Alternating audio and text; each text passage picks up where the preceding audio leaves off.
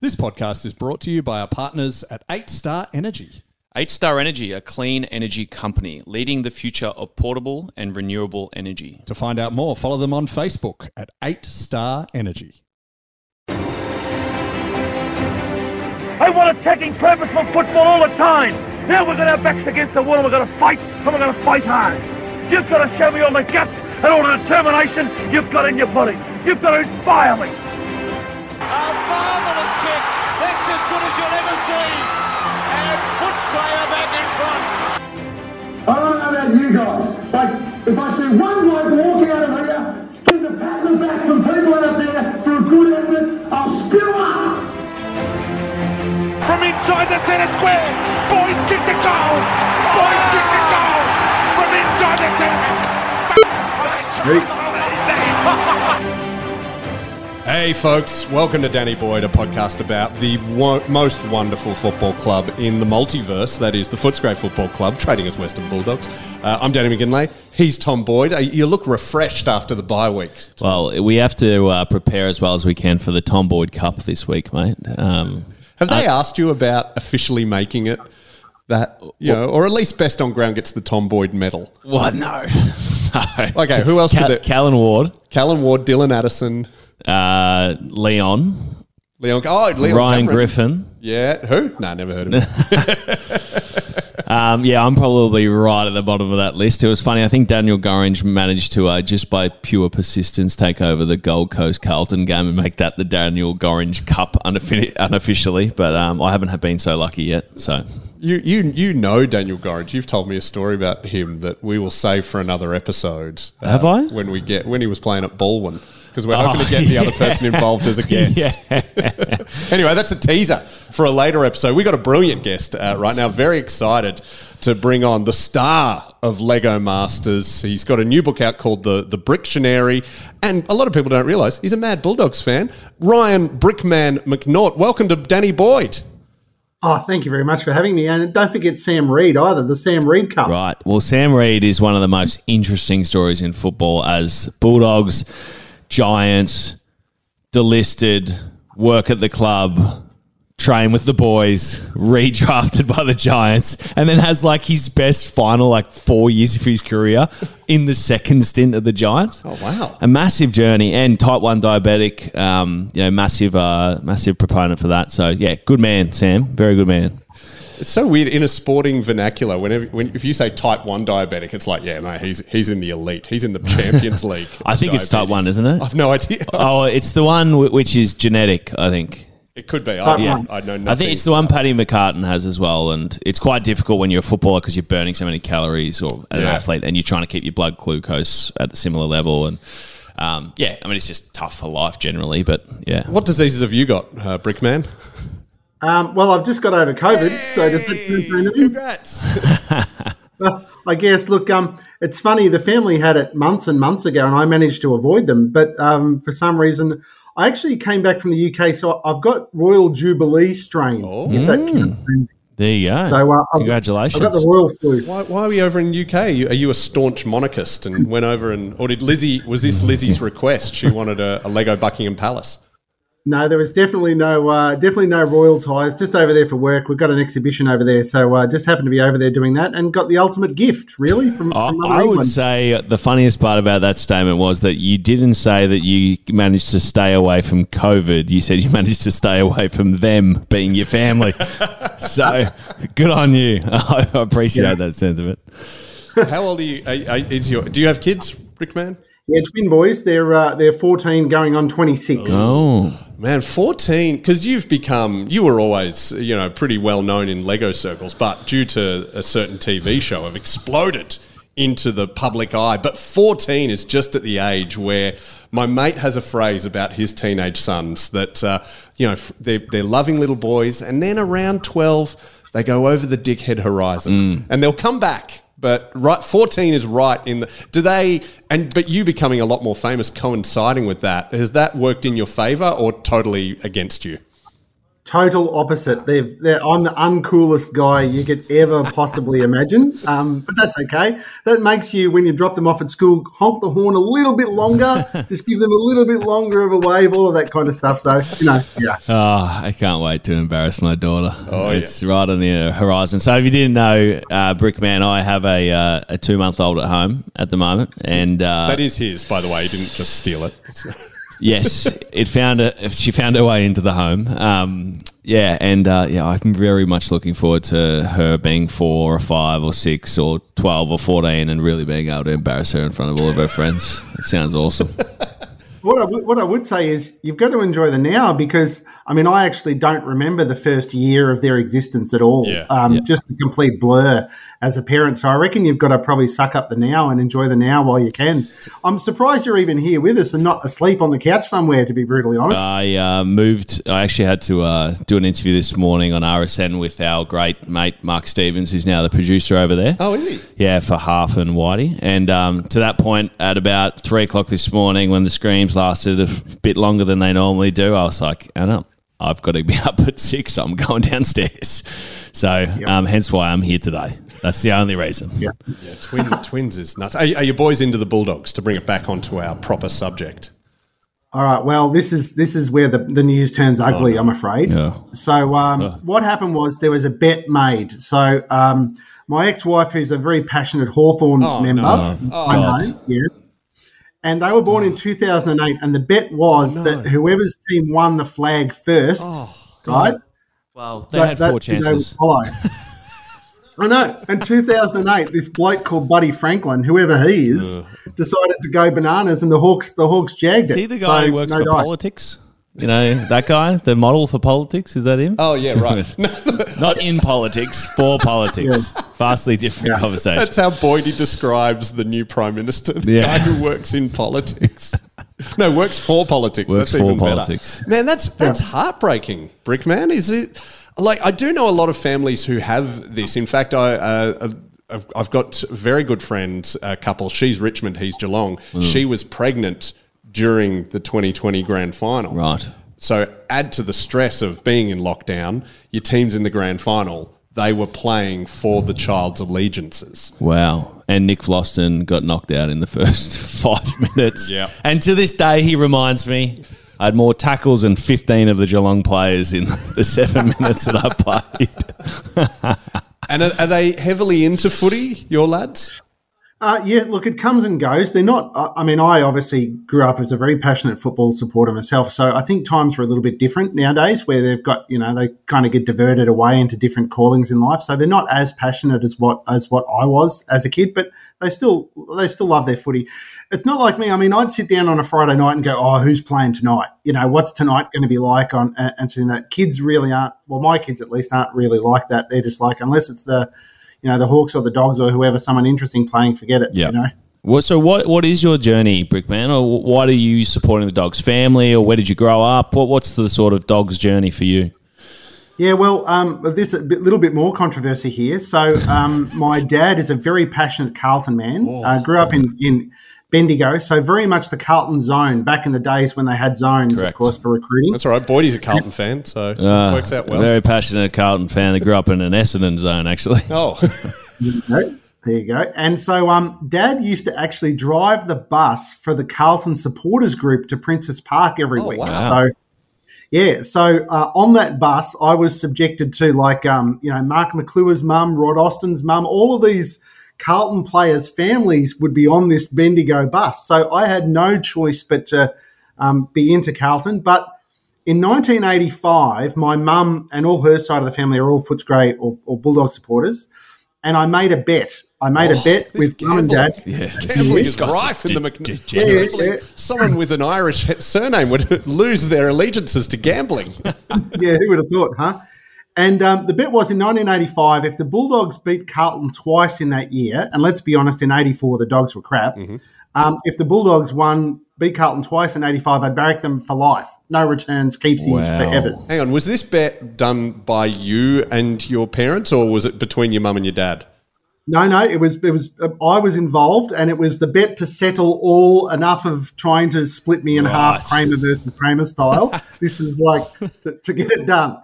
So, and in 1985, things were bloody awesome for the Dogs. So that's how I ended up. It was a freaky year. Like, I was only 3 years old, so I have no memory of it. But in my knowledge of the history of the Footscray Football Club, we were, terrible from pretty much 1955 onwards. But then out of nowhere, 85, we're good. Like, it was like a bit like I was going to say 1997 for me, or 1992 was the first time I remember the Bulldogs being good. I'm trying to remember for you, Boydie. It'd be like 2015. For the Bulldogs? For the Bulldogs. No, well, I remember the sort of 08, 09 prelims, them sort of coming on the scene then. 06 was the year that we suddenly went, oh, hang on, I was probably the biggest general football fan in that era, because once I got to like 2010, it was like, now watch the game to try and learn something, whereas before that it was just cheering the teams on that I loved. And to your point, Brickman, I was the kid who watched probably 6 games of footy a weekend. I watched the locals, halftime in the Rezzies so I actually went down in the morning, watched the 18s, go home, grab some food, salad sangers or chicken sangers or whatever, go back for halftime at the 2s, watch the 2s, watch the 1s, there after the game to watch the highlights of the games in the AFL, then go home, watch mate, I was crazy. I watched it all day, every day. So and now look at him. I can't even get him to watch a match. Oh, I can watch some matches. Funnily enough, Brickman, they've been asking me about this Jason Horne-Francis, who I called Jack, I think, about 5 times before I realised his name was Jason.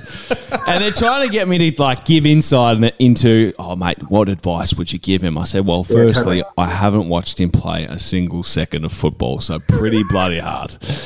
And then, as it so happened, after I agreed to do this article that came out today or yesterday, on the weekend... What article are you doing? I did it for The Code, which is like a... it's the new Herald Sun Sport. No, well, they're not... I don't think... I thought it was Murdoch owned. Maybe, but they're definitely not part of, because they're different to The Sun. They are, but I think it's owned by Murdoch. Whatever. Doesn't really matter. Play on. So I did it, and... What was the article? It was about basically the challenges he's having on the field. It's sort of second year, or I think like a number one from an elder statesman number one pick chatting to a younger one. No, well, that's what I said. I'm not giving him any advice because I don't know what the hell I'm talking about, and I'm also not in the game. Like, don't follow my journey. It didn't work out that well. I argue that call, but anyway, that's okay. Anyway, so then my first foray into anything related to him was on the weekend. My dad had the radio on in the garage down at Anglesey, and all I hear is, oh, he's just playing terrible. He's, body language is rubbish. Oh, bang, he's hit him downfield. He's going to get weeks for that. And then he gets suspended 2 days later, and that was it. So, mate, it's, yeah. But there seemed to be an absolute storm in a teacup being brought up that Todd Goldstein was sort of yelling at him, or at least giving him advice at one of the quarter times. Now, but that's pretty common on a footy field, players yelling at each other, isn't it? Yeah, I think the number one pick comes with a lot of extra eyeballs on you, and it's so stupid, right? Josh Kelly was number 2, and he was a superstar, and he was always going to be a superstar for me. I mean, at least in my year. But yeah, look, I've been yelled at by plenty of senior players. I think it's just when you demonstratively do it on TV after they've been talking about you and you're the ruckman, they're probably yeah. But he didn't know what the commentators have been saying. It is a ruckman. Well, they'd know, but he'd know what the conversation was leading up to the game. Okay. They've been talking about it for a couple of weeks, I think. I mean, it is a ruckman's rite of passage to abuse those underneath him at some point in time. So, we can't be too hard. It's the game's changed, Brickman. I think that used to be the case. Ruckman are the bullied class these days. Here we go. There's none of them left. Then the third man up rule came in, which I loved. But in terms of preserving ruckman, we got rid of that. And now they just get abused by all of the midfielders for not hitting the ball to where they want it. Mate. And then they're expected to defend. Defend? Yeah. They're 6'10". Let them hit the ball around, take a couple of grabs, try and kick a couple of goals. Well, I'm reading between the lines here, and Brickman, I'm guessing you played footy in Bendigo in the late 70s, early 80s. Yeah, I dare say he got yelled at by a fair few ruckmen and probably belted a few times as well. What position did you play, Brickman?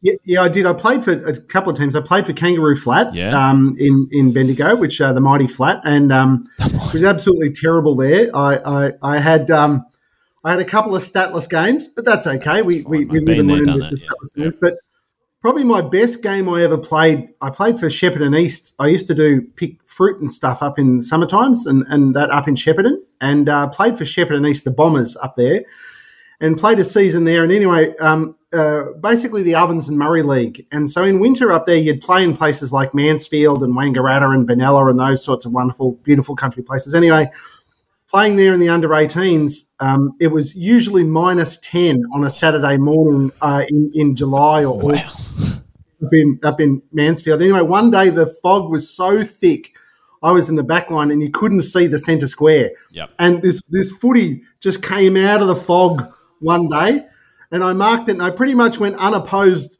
and kicked a goal because no one could see me through the So that's kind of like, that's my claim to fame. Mate, that is a great story. We played it very similarly. We had a game which was an interleague game. So your sort of best players from juniors, under 13s, 12, 13s. Kind of feels like a really big deal at the time. And then you realise that it's like just completely slanted by whichever local club's coach is coaching the interleague side. But we played a game at Noble Park against Dandenong, I think. And this one kid at the end of the game comes off all chuffed up, and he's kicked 3 or 4 and no one could prove him wrong. So at the end of the game, you know, he gets another week. He's picked again, and I'm like, we couldn't see anything. And then what was happening was the goal umpire would run to tell the closest field umpire what had happened. The next field umpire would run to the centre and tell the centre field umpire. He'd throw it up, and off they'd go again. It's like Chinese whispers playing football. Yeah. Apparently they've kicked 6 goals. Apparently. Actually, I used to play footy with a kid, and I'll name him, shame him, because it's actually, at the time it used to annoy me, but I think it's genius now. His name was Conda Dillis. And at the end of the game, he would always just jump, you know, do a slip and slide into whatever mud there was. Even if it hadn't been raining that day, he'd find mud somewhere just so he could go home, and his dad would go, "How'd you play?" And he'd go, "Look at me." Well, too many experiences playing on those turf wickets that they have at all the sub-district cricket grounds in the AMOs and in the VFL. My strategy was vastly different. If I could avoid that mud by any cost, I would do exactly that, because after running through it twice, it'll get all sticky on your boots. I wouldn't be able to kick. I wouldn't be able to run. I'd come off looking bloody clean as a whistle. We had I always remember playing on a field once, and there was like a sprinkler system, but it had a big metal cap on it. Yeah. And I literally fell on my knee onto that. Yep. And just bashed it up. I couldn't play for the rest of the game. When did you come down to, I presume you're in Melbourne now, Brickman? When in Melbourne now. Moved down basically after high school. Like most things, you come to Melbourne for a career. You end up, coming to the big smoke. And my first job out of school is I worked for Ansett, the airline, back in the day. And so, not much of a career in airline work in Bendigo. So I ended up in the big smoke. Yeah, true. Fair call. Yeah. What were you? Were you a trolley dolly? You're a nice guy. I could see you doing that. No, I've got a head for back office. No question about that. So I was in IT. I was in IT. But the cool thing about Ansett was they gave you the traineeship is you would work in different departments for many months, sort of over a year, just to get like a feel of the business and stuff like that. So I actually got to enjoy lots of different sides of it, which was awesome. Even flew a couple of planes. Yeah, that's what I was saying. Back in those days, pre-September 11, you could sit in the jump seat in the cockpit and no problems at all. Wow. So did that many a time. Flew it, engineer, build it, they're just they go. So, should be right.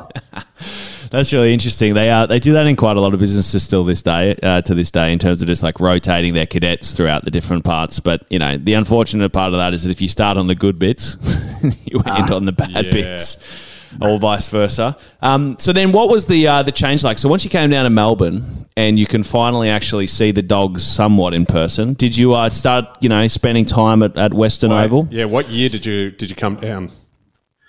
So I came down in 92, so it was a good year then. But prior to that, we were every weekend we'd be down. Oh, right. We'd take the drive on Saturday. So my mum being the Bulldogs person, so we'd drive together. She'd finish work at 11:59 on a Saturday morning, and we'd set the land speed record down the Calder Highway to Footscray. We'd park at the old Western Hospital, and we'd basically run, and we'd almost always just get the very first bounce. Right, up on Eleanor Street there. Yep. All my family, or mum's side of the family anyway, they would all stand at the Geelong Road end, so we'd kind of work our way around there.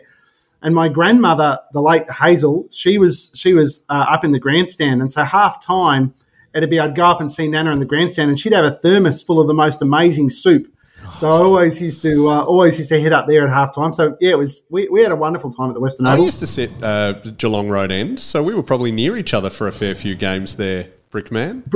Well, I used to be that kid that was collecting the cans for a while and all that kind of stuff. So yeah. So we probably had punched on behind the goals there. We were trying to collect the 5-cent piece or whatever. Is that what was going on? Really. And I still tell my kids today the greatest scam I ever pulled in my life, not that I've done many, but was we used to put a rock in every can to make them weigh a bit more. So that when we cashed them in, we'd always. What's your record for how much did you get for a bag of cans? Oh, it wasn't much. It was only like a couple of bucks, but to a young fella, those couple of bucks are pretty awesome. Yeah. So yeah, and if it was a really terrible day, we'd always end up getting the donuts from the donut van there up there at the Geelong Road end, and I always remember the jam being so hot you'd pretty much scorch half your mouth off when you ate it. It was hotter than lava. I do remember it that. Was. But do you remember there was a family that would have a tub? I think they must have been Italian. They had a tub full of sandwiches, mortadella sandwiches, that would and they just overcated. So any kid that walked past, they were like, hey, yeah, and they just give you get a free sandwich. It was so good. And if you were lucky, you got one with tomato sauce because they just handed out. There was some with pickle, which wasn't great for my 9-year-old palate. Yeah, but it's funny. And we were social club members. So then after the game, win, lose or draw, we'd all go into the social club for dinner afterwards. That was kind of the thing, and have a drink and that kind of stuff afterwards. Really, what was the menu of the Bulldogs Social Club in the early 90s? Pretty terrible from what I can recall. So it was probably like a salted packet of peanuts. Maybe was probably the delicacy of what it was. But and of course, as kids, parents would be drinking and smoking and talking to players or coaches or that kind of stuff, and they do the presentations like they do the old here's the envelope with the money for the best player of the day and all of those kind of wonderful things. But us kids, we weren't too interested in that, so we used to just get up to all sorts of trouble and mischief, to be honest. Yeah, I bet. I remember those. They were always very contentious. They still do it at local footy, and it's always like, some young kid who's played 20% better than he ever has, and he suddenly won best on ground, and the old key forward who's kicked 15 again. we can't give him another Macca's voucher. He's doing too well. This is just another. He's going to bring up how the talls are being discriminated against again. Yeah. Well, if I can share one story from the social, it sticks out, and it is. I do have to make an apology for this because my dear late Uncle Rick, who's since passed away, it involves him. He was a mad Essendon man, like Bombers to the core. And of course, whenever we play against Bombers or whoever, you'd bring the family members or whoever into the club, because it was our home game. And what he used to do is a bit of a trick to pull the ladies. Pretty good looking rooster, but what he'd do is he'd disappear into the bathroom and wet his hair up and put the towel on like he'd just come like one of the opposition players that had just come off the ground sort of thing. And so Uncle Rick, he tried it on a few times, to be honest, but I don't know how successful he was, but it always made us laugh anyway. Oh, that's funny. That is a funny technique. Just stink it up a bit, Yeah, bit of... Oh, God. The commitment on that is just extraordinary. It has to have worked once, just for... Oh, look, the trick is because he was a Bombers man, like you didn't, as long as you remotely looked like a player, the locals in Footscray wouldn't know who you were. So of course it absolutely would have paid off. They would want to be polite, so it's like, oh, you did well today, mate. I really like that. Good goal. Yeah, you couldn't see a thing. So the social club was where Barker's is now, correct? Yeah. So and when did that finish? So the typical after match.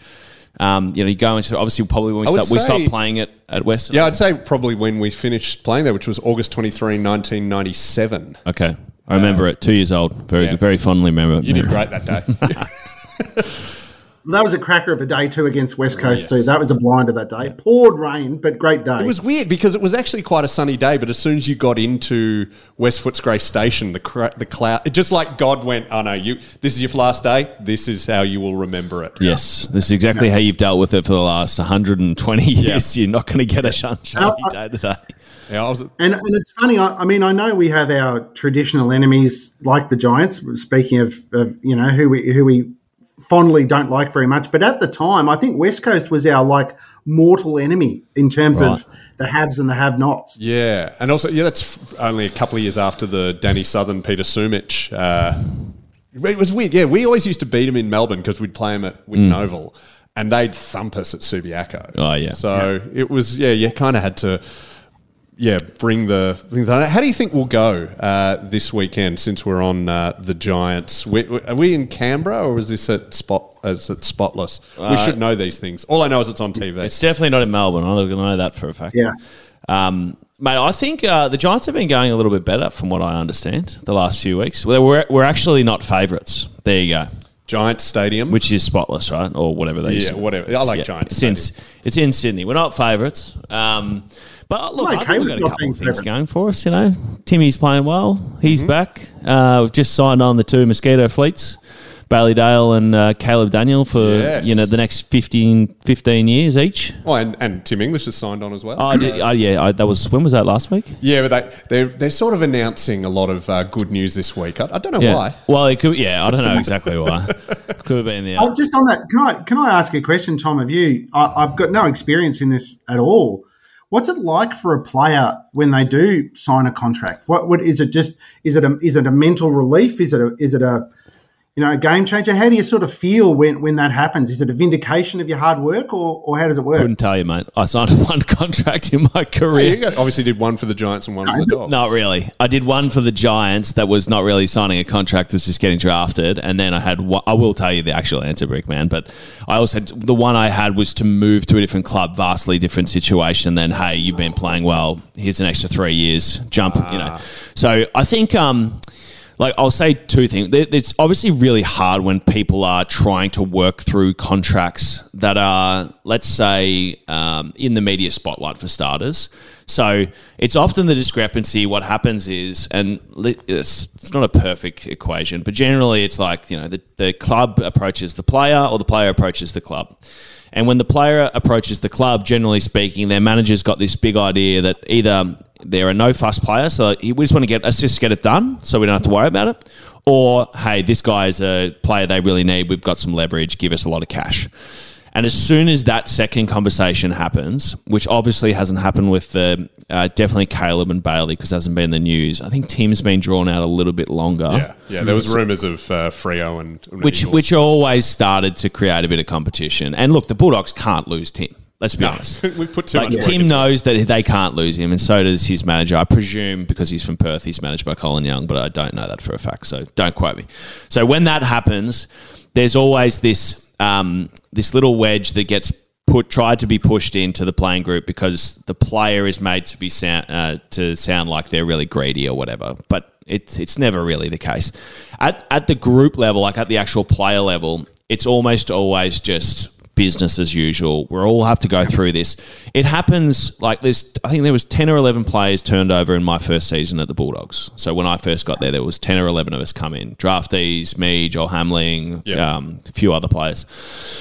So it's like every single year you've got probably 25 to 30% of the list re-upping on their contract or potentially even more doing extension. So you can't really let it bother you too much. But the other equation is that the coach, if you're under contract talks, and the coach is feeling like this is annoying him, which can happen, it's the first conversation they have with the player if the player's not playing as well as they should be. This contract stuff distracting you a bit, mate, eh? And it's very hard. Like I remember talking to Lipinski, to Paddy when he was going through it, stuck in Tasmania when they leaked it. So this is just last year? Yeah, this was before he left, right? So it came out when they were on that 4-week journey to the grand final. Yeah. Yep. And I remember, at least I'll tell you what I texted him. I said, mate, just whatever happens, don't talk to anyone about it. Just let your management do their job. That's what you're paying them for. Because as much as coaches in this day and age are more professional, they're still coaches. And they still want to win, and they still get frustrated. They're just people. So that's the real challenging bit on a personal level when that sort of stuff happens. But for the vast majority of the time, it's just business as usual. See, Brickman, are you contracted to another year of Lego Masters? Because I've heard the rumours are you MasterChef are sniffing around, and you could be you're a marquee player. You could demand megabucks for that. There's definitely no marquee here. Let me tell you, that's not a word that's bandied around this house. I'm bandying it, pal. You carry that show. Yeah. Look, it's funny. In the entertainment world, and I'm only relatively new to entertainment. I've only been doing it a few years. It's exactly the same thing. The last thing I want to be doing is having to deal with people that I work with on a day-to-day basis, knowing that there's an argument about financial remuneration happening at the same time. You don't want to look at the same person in the eye and go, hey, I think I'm worth more than you think that I'm worth, and, have to do that, and it clouds that. So the whole concept of having a manager as what it is in football is exactly the same. I just want to focus on what I'm doing, i.e. doing cool stuff out of Lego and making good TV. Yep. Last thing I want to do is have, those conversations distracting anyone. So it's kind of similar, I guess, in a roundabout sort of way. Yeah, for sure. And it's like, yes, managers do charge too much sometimes. And in the AFL world, it's actually quite interesting because essentially the flat fee is 4% of your playing contract and 20% of your other external stuff. So they make all their money on endorsements, which of course tends to send them towards the players who are marketable.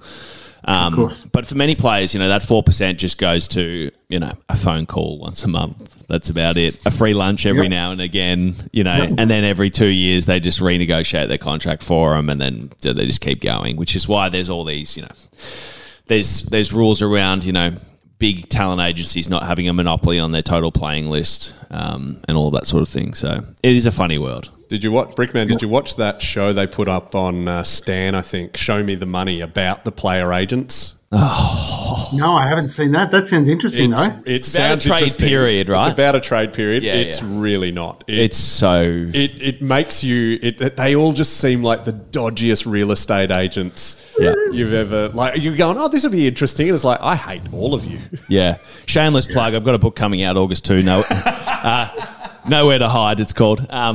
And that exact conversation is have. So during my, and I don't name who all the different agents are because I'm not trying to, make anyone seem like absolute assholes. But when I was going through the process, Brickman, of picking who I was going to go with, it was sort of like, okay, I'm 17, I'm almost certain to get drafted unless something cataclysmic happens. Let's just get it out of the way so I don't have to worry about it, right? Because as an 18-year-old, you'll get pestered by managers basically being like, what's going on? Do you want to sign? Do you want to sign?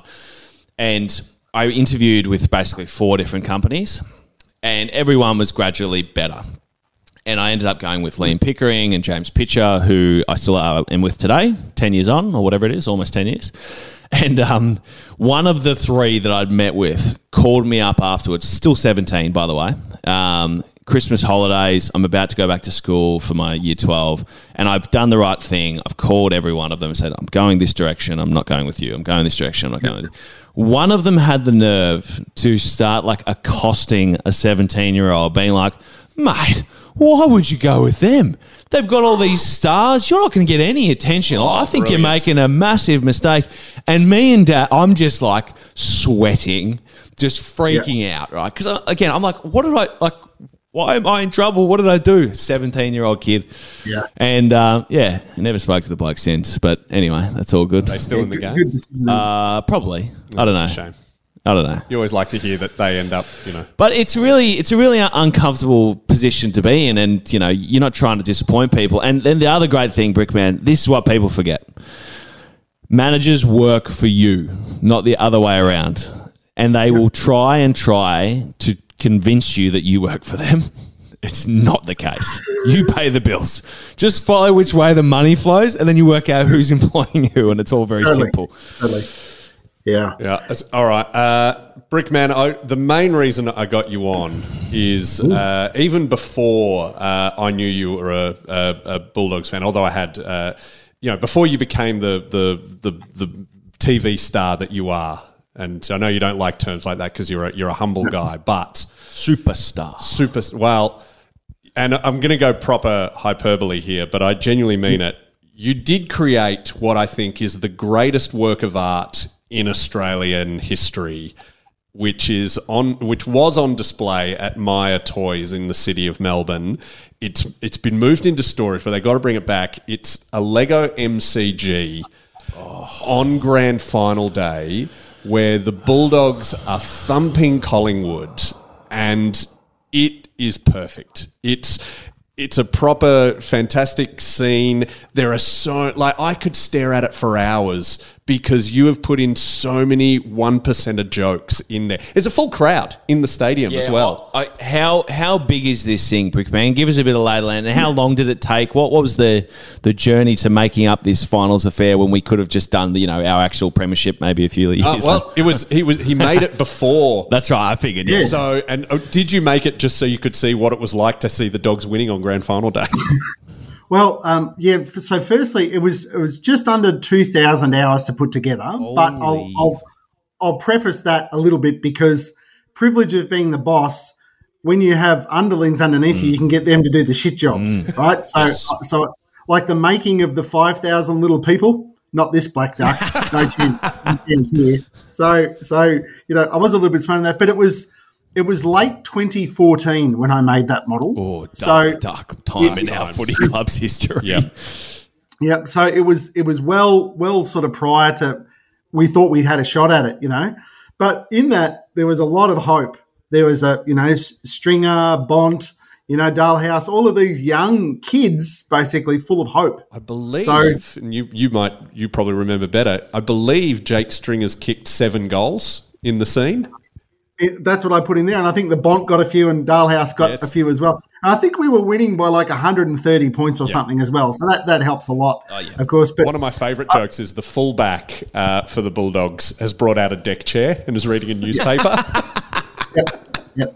That was Brian Lake back in the day. Yes. So, of course, he often bought a deck chair even when it wasn't grand final day. Or when the Bulldogs weren't going that well, might I add.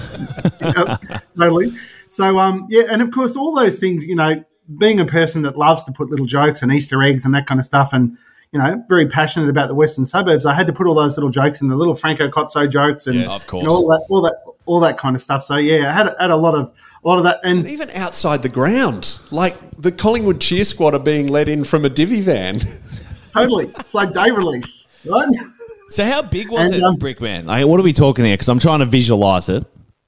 So, size-wise, it was about 2.5 metres wide and about sort of 1.5 metre high, but I only made half of it. I only made sort of the southern or the Shane Warne stand side of the ground now. And, I had a lot of fun making it, and I figure, like all of my things that I make at Lego, if I have fun making it, hopefully someone will have fun enjoying it. So that's kind of how we roll. 100%. I still remember first time I saw it, I was like, wow, that's awesome. That's a Lego MCG. Oh, my God, the Bulldogs are playing. Oh, it's the grand final. Oh, my God, Stringer's kicked 7. Just layers of joy. But if I can share just how well that model's aged, because, football, of course, it remembers and it forgets pretty bloody quickly. The person who's got the ball taking a screamer is none other than Liam Jones. Wow. So, wow. Footy gods. And he did end up taking quite a few screamers. He had a very good career at Carlton after this. Yeah, not for us. Not for us, though. Nah. Could be coming back. One of the I ran into him actually very briefly up in Byron after all of the drama had happened, and of course he's in Byron. That's so on brand. Well, the funniest thing about him was that he'd left the Bulldogs before me, and the stories about how athletic and how strong he was were still very prevalent. Like Dale Morris to this day will say one of the most powerful people he's ever seen. He lifted the heaviest, was the strongest, the most athletic, and just didn't get it to quite work at his time at the Bulldogs, and he was playing forward, and but he found his spot at full back. So it's funny how back. There's rumours he'll come back once the vaccination restrictions are taken away. But anyway, he is. I wish him well. I think he's done very well for himself. I think there's 2 projects we need from you, Brickman. If you feel like you're spending 4,000 hours.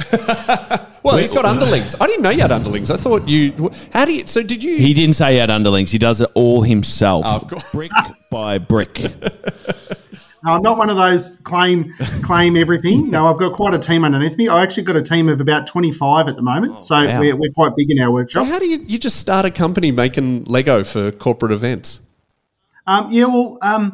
Someone has to do it, right? You think about all the Lego stores that are around, all the big exhibitions that are around everywhere. Someone's got to do it, so I figured it may as well be me. Well, coming from Danish heritage, mate, I'm very proud. I've been to the Lego factory. I know people who work there, and I know people who've built stuff now because I met you. Yeah. The two projects I want to see is an updated version of the 2016 Grand Final.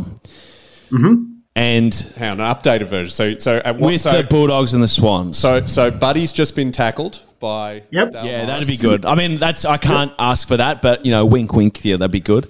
No, I'm actually look. Can I offer an alternative go ahead. suggestion to that?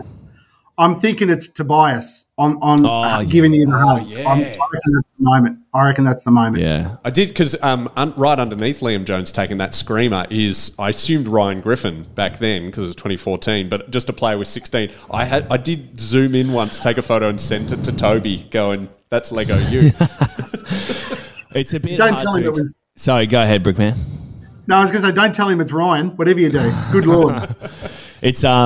It's a bit hard to really express in Lego, I think, the Shane Biggs never forget, unless you had like 15 players just like bowled over behind him as he's just tackled and chased and tackled and chased. Yeah. The Liam Pickin, Billy the Kid moment, taking that huge screamer, hang time. That's a pretty good moment too. That's big. Actually, the wall of Biggs. I reckon there's legs in the wall of Biggs. That's what I was thinking. What I might do in that pocket when he did that, I might just make 7 Biggsies and just have him doing like multiple things this at once. Is why you you know do what you do, because I was thinking the other way. Let's just make 15 Swans players just knocked over on the ground. But you're right, the 7 Biggsies would be better. And the other thing is that it won't be now, but in the future, what will the brand new MCG actually look like now that they've released the plans for the $1 billion upgrade? Because they've got artist mocks, and it'd be very cool to see what it actually look like in Lego. Look like spaceships. Yeah, it sort of keeps the character of the old stand underneath, but it sort of provides like that futuristic bit up top. And by the way, we're looking at a computer-generated image here. Once the 4 million seagulls sit on it for a while, it'll start looking a bit more real. Well, I mean, we need to be careful here because we don't want the gentrification of a sacred place like that. This is the ground of the people, right? So we can't have it too corporate-y, We can't have too many... MCC is not corporate-y at all. We probably need to think about, making it a bit more for the people. So I'll find a way to do that in Lego somehow. I mean, whether it's $15 beers, who knows? But I'll find a way of trying to keep it reasonable for the human man, See, the thing I love about the already existing Lego MCG is there's a fantastical element to it of us thumping Collingwood with that squad. I would love you to create the other side, the northern stand, even with the MCC members, and maybe Brickman, we could be thumping the Demons. And so you've got all of the Olympic stand side. That's all filled with happy Bulldogs. And the MCC, there's just some dour toffs. I actually have an Olympic stand memory if I'm allowed to indulge. So, of course, having, like any Bulldog supporter, the ritual of so many losing preliminary finals. Like, it was, it's a thing, okay?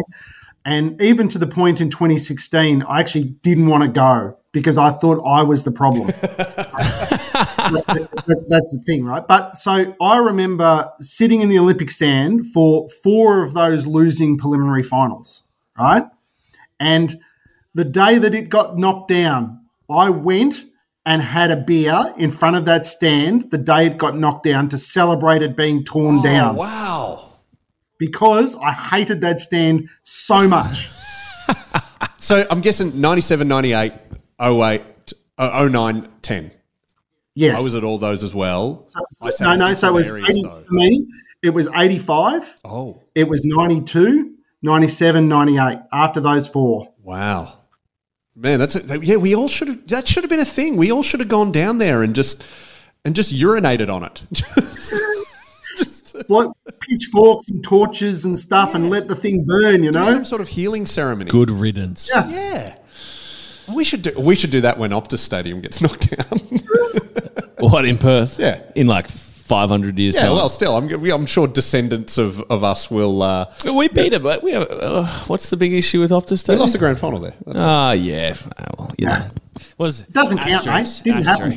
Yeah, asterisk. Yeah, that's true. All right, Brinkman, we should wrap up. Thanks so much for coming on. Let's plug everything. Obviously, Lego Masters is on 9 now. If you want to get involved. Yep. And it depending on when this airs, Hamish Blake and the show are up for a Logie. So if you get a chance to vote for the Logies. That's true. But you may be up against what category are you in? Best entertainment show. Okay, is that up against Have You Been Paying Attention, who I work for? Potentially, sorry. I think you guys should make a bet.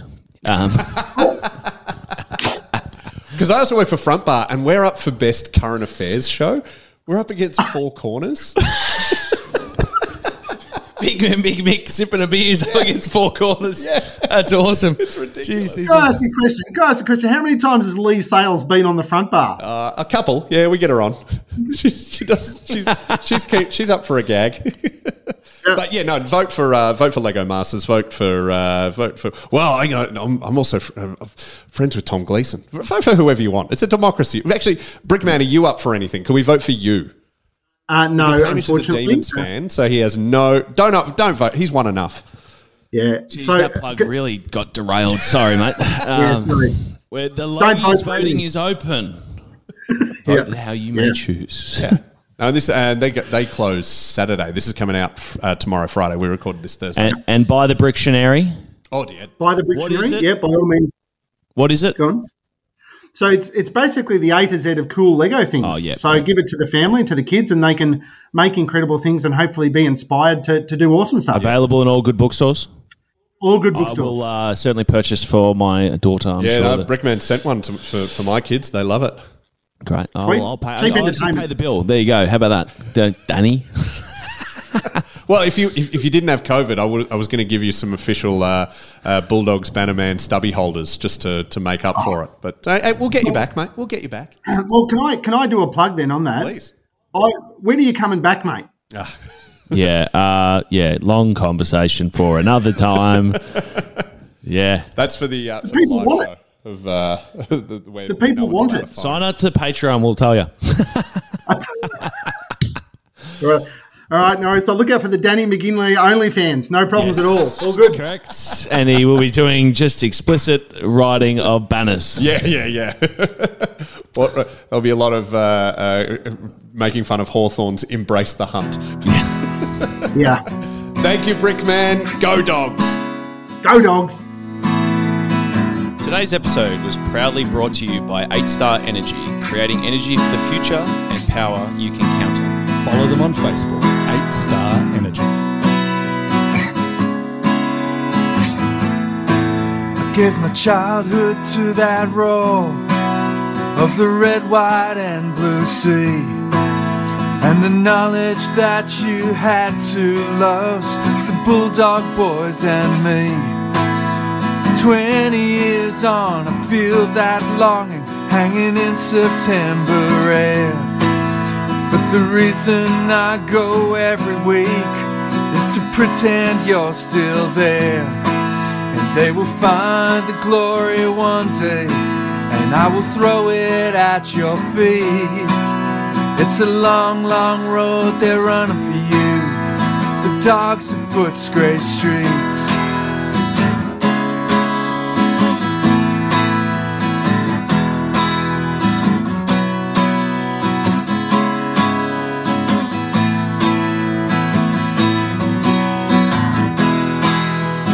Long, long road they're running for you, the dogs of Footscray streets.